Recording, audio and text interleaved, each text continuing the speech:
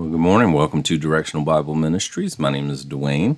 This is a teaching ministry that is called to encourage, disciple, and challenge the people of God. Today is August the 13th, and we continue to work our way through the book of Acts. We are currently in chapter number 15. So let's go ahead and open up our Bibles there, and we'll pick up our study today. Let's see. Here we go. This is where I put the studies up on the book of boom, boom, boom. All right, there we go. Acts chapter, let's see, we're going to start our little timer today so that I keep it the way it should be. Okay. Last time we were together, we got down through verse number 19, if I am right. Verse number 19. Let's see. Of course, we know that this is the Council in Jerusalem. Paul and Barnabas had come down at the prompting of the Church of Antioch to share what God was doing among the Gentiles. Of course, Paul and Barnabas had just wrapped up their first missionary journey. And, of course, the gospel of grace was revealed to the Apostle Paul. We know that by now because he had already been sharing it with these churches in Asia Minor.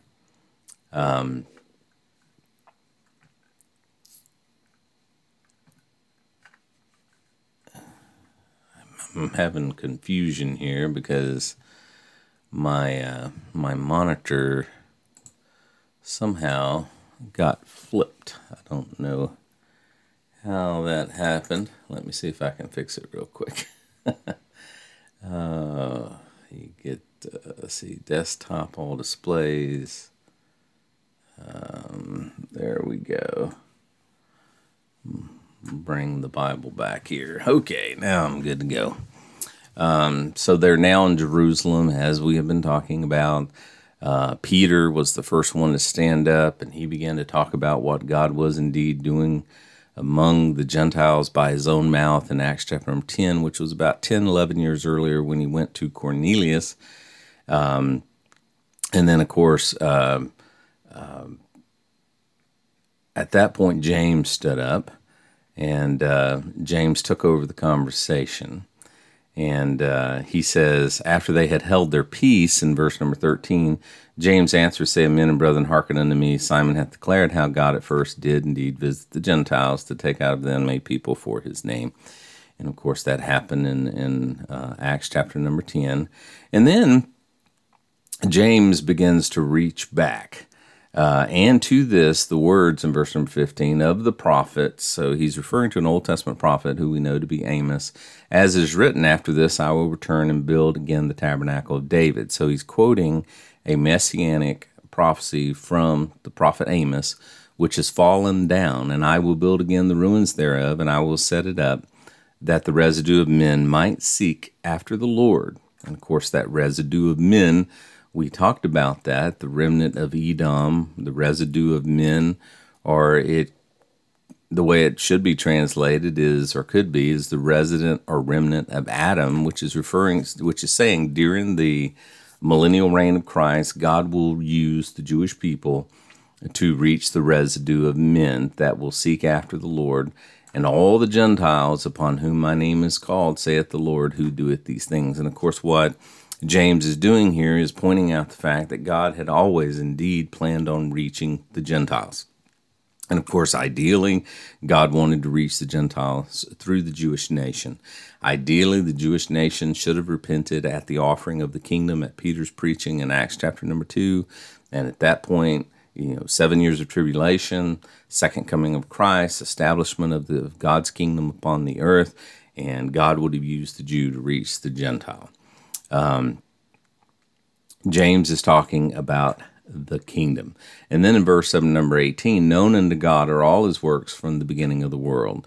In other words, what James here is saying is, though through the preaching of the kingdom under Peter, or the preaching of of grace under Paul, God knows what he's doing, and the Gentiles are going to be reached. In other words, he's saying, we've always known that God was going to reach the Gentiles, and obviously he's going to reach them through the Apostle Paul.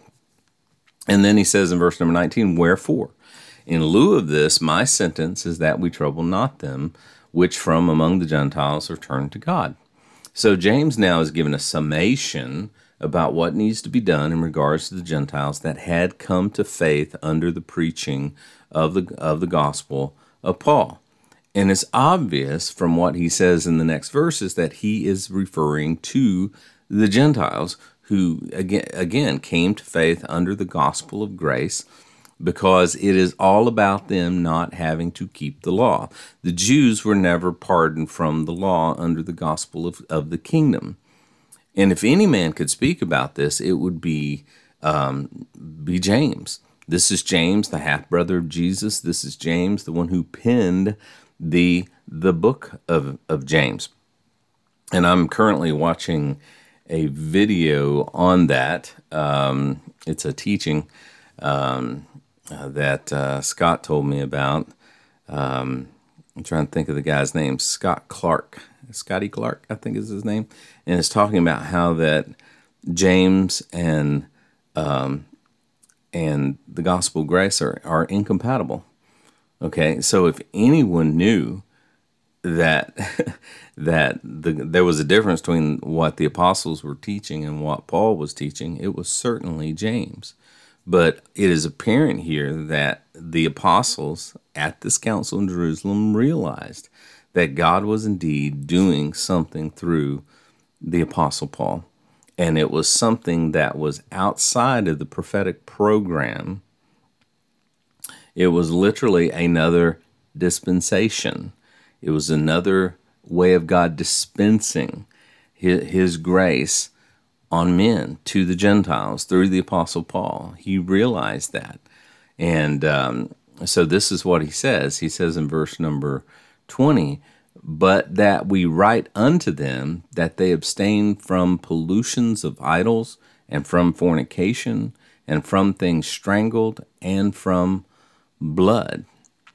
For Moses of old time hath in every city them that preach him, being read in the synagogues every Sabbath. So James is going on to recommend these things because he feels that these things would be a stumbling block. These things would be such an offense to the Jews that these new Gentile believers need to stay away from these things.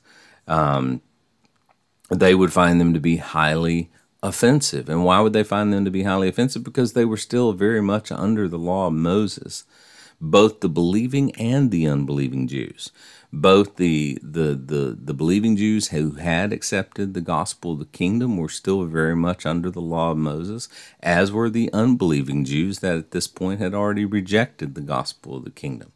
And he's saying that these would serve as a distraction if Paul and those who responded to this new gospel of grace were to violate them in front of the Jews. Notice he says in verse number 21, for Moses of old time hath in every city them that preach him, being read in the synagogues every Sabbath day. In other words, the Jew is still very much involved in the synagogue. The Jew was still very much involved, those in Jerusalem, in the temple. And they are reading the law of Moses every Sabbath day. So it's still at the forefront of the Jewish mind. So therefore, these new believers, these new grace believers need to bear this in mind when they are around these Jews, that these things in particular are offensive to them. And these things could serve as a roadblock for the work of the ministry that God has set before Paul and those who would follow him. And notice this is what Paul meant in 1 Corinthians 8:13. Wherefore, if meat make my brother to offend, I will eat no flesh, while the world standeth, lest I make my brother to offend. So the whole point here, and what James is saying, and the result coming out of this Council of Jerusalem is, we do not need to, for no reason, offend our brothers. And of course, those brothers that he's referring to is both kingdom believers and grace believers, but the ones he's referring to there is the kingdom believers, because they were still very much under the law. And then notice verse number 22.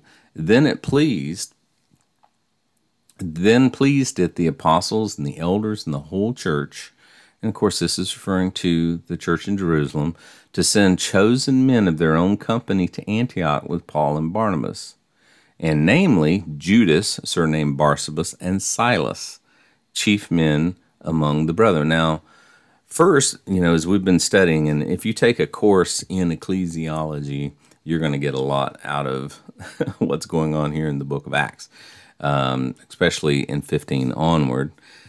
We've seen here that the apostles, Paul and Barnabas, were sent out by the church of Antioch. We've seen that they were accountable to the church of Antioch, because when they wrapped up their first missionary journey, they went back and gave a report to the church of Antioch. And now we are seeing a bit more of congregational style of government here, in that the church is acting autonomously. They're not working with other churches. They are acting in an autonomous fashion here. So we see a bit of congregational style government here, if you will, but we certainly see the autonomy of the local church being played out here. And I think it's safe to say that there's a pattern here in the book of Acts, particularly here in this mid-Acts, chapter 15, 14 area. So we do see a little bit of ecclesiology here, a little bit of missiology here.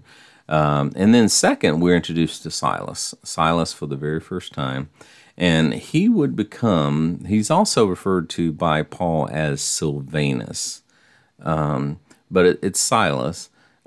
He would become very important to Paul as early as verse number 36, because when we get down into Acts chapter number 36, and some days after, Paul said unto Barnabas, let's go again and visit our brethren in every city where we preach the word of the Lord, and see how they do. And Barnabas determined to take with them John, whose surname was Mark.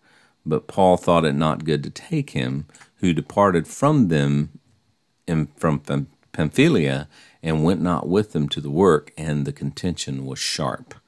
So we talked about this. John Mark, for some reason, bailed on them back when they were going through Perga, Pamphylia, that area on that first missionary journey, up in the churches of Asia Minor. For some reason, John Mark bailed, and we don't know why they bailed, but obviously, whatever reason it was, Paul was not happy with it, and Paul was not really willing to invest in him again. So they had a contention. And of course, some say that John Mark was Barnabas's nephew. I don't know about that. I'm still studying that, but obviously Barnabas found reason to forgive John Mark for bailing, and he wanted to take him. So instead, we end up with Paul and Barnabas separating. Paul goes with Silas, that we're introduced here, and Barnabas heads out with John Mark. So I think sometimes the best of things sometimes happen in church life due to conflict. Just go our separate ways. So we see a bit of congregational style government here, and we are introduced to Silas, which would lead to 2 missionary teams heading out when we get down into verse number 36.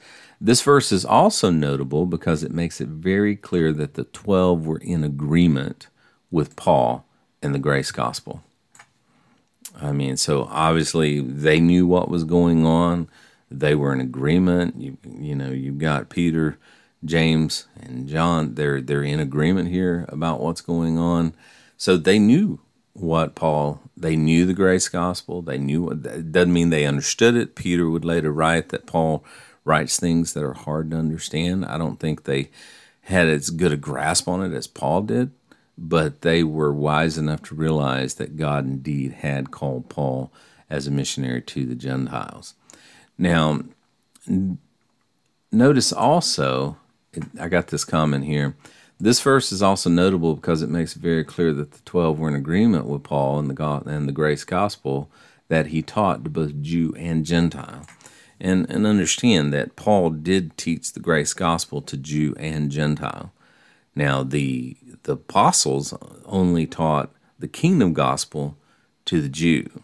Now, of course, they did preach it to Gentiles who were proselytes, but they did not teach a grace gospel. They never taught a grace gospel. It's imperative that we understand that if we're going to rightly divide the New Testament.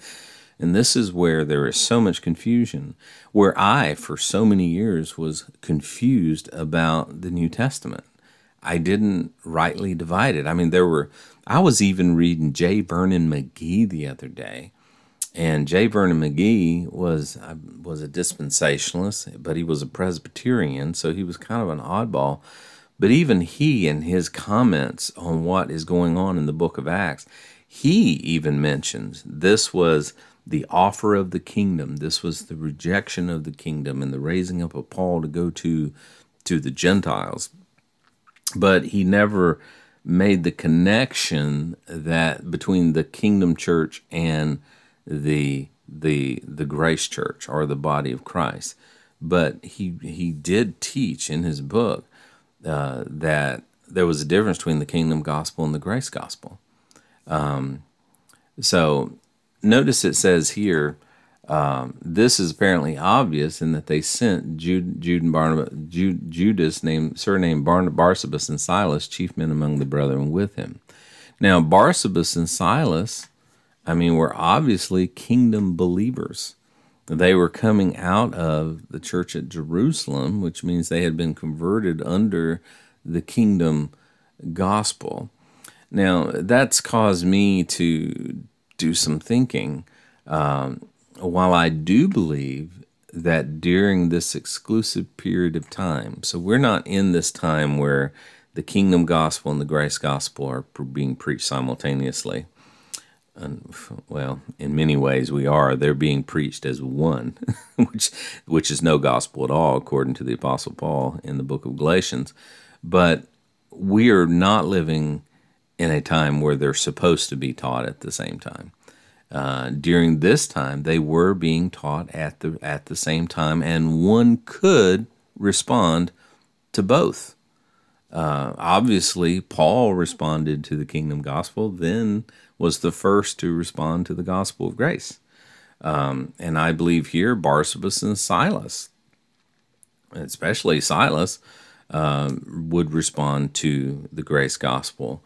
The question is, would one move from the reward, or if one moved from the kingdom gospel, would he still remain a part? Would he still remain Jew? Would he still remain in the prophetic program? Would he still be a part of the kingdom program, or would he transfer over into the body of Christ and the heavenly, the spiritual program? I think they stayed where they were converted. And that leads to the conversation whether or not Paul is going to be, I guess, futuristically in the kingdom program, or is he going to be in the body of Christ program? Well, that's something that I still need to study. Some would say, no, Paul forever remained a Jew, and some say, no, Paul was he was the exception, and that he was the first to be converted. He was the one that gave it. And if you look in the book of Revelation, Paul was never called to the Jew. He was always called to the Gentile.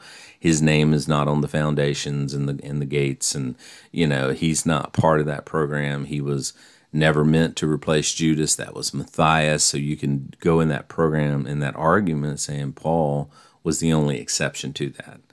But most will agree that you don't move from one program to the other. In other words, if Barnabas and Silas came to salvation under the kingdom program, they stayed in the kingdom program, even if they accepted the grace program.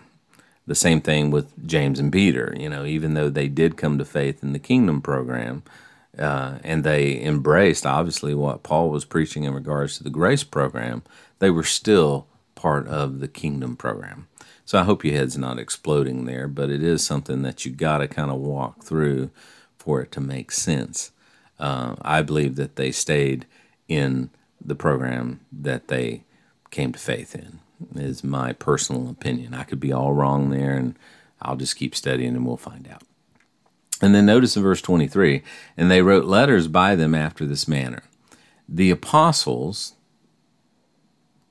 and elders and brethren send greeting unto the brethren which are of the Gentiles in Antioch and Syria and Cilicia, for as much as we have heard that certain which went out from us have troubled you with words, subverting your souls, saying you must be circumcised and keep the law, to whom we gave no such commandment.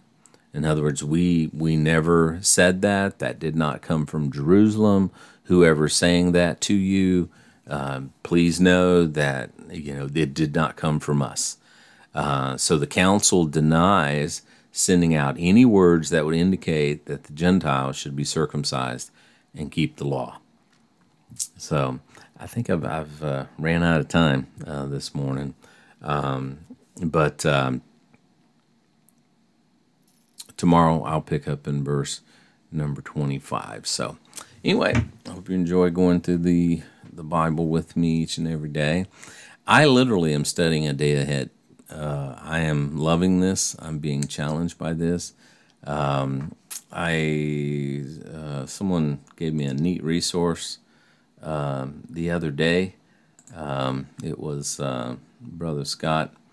And see what that was. It was on YouTube. There's a neat Bible teacher that I ran across. Let's see. Let me put this here. As you know, I'm putting up my videos each and every day here. I got a new subscriber. Not many folks go to the YouTube channel. Got far more hits on the SoundCloud, on the Apple podcast thing than I do on that. But let's see. There's a video here. Here we go. This guy here. I've really been listening to him. That's Rodney Blue, and that's him, obviously a younger man with hair. But this video here, I would encourage you to check that out. The great Paul and James debate, rightly divided. I would encourage you to check that out. Scott Clark is his name, and Scott Hunt, I think. Hey, Scott, actually told me about this guy. I really enjoyed listening to this teaching here. Who was grafted into Israel. I would encourage you to check that out. And again, I haven't listened to everything, but I am listening to this one right now, and I am listening to the great James Paul debate. So I'd encourage you to check those things out. So anyway, guys, God bless you. Hope that you have a great day. Remember how much God loves you, wants the best for you, and He's working all things out for your good.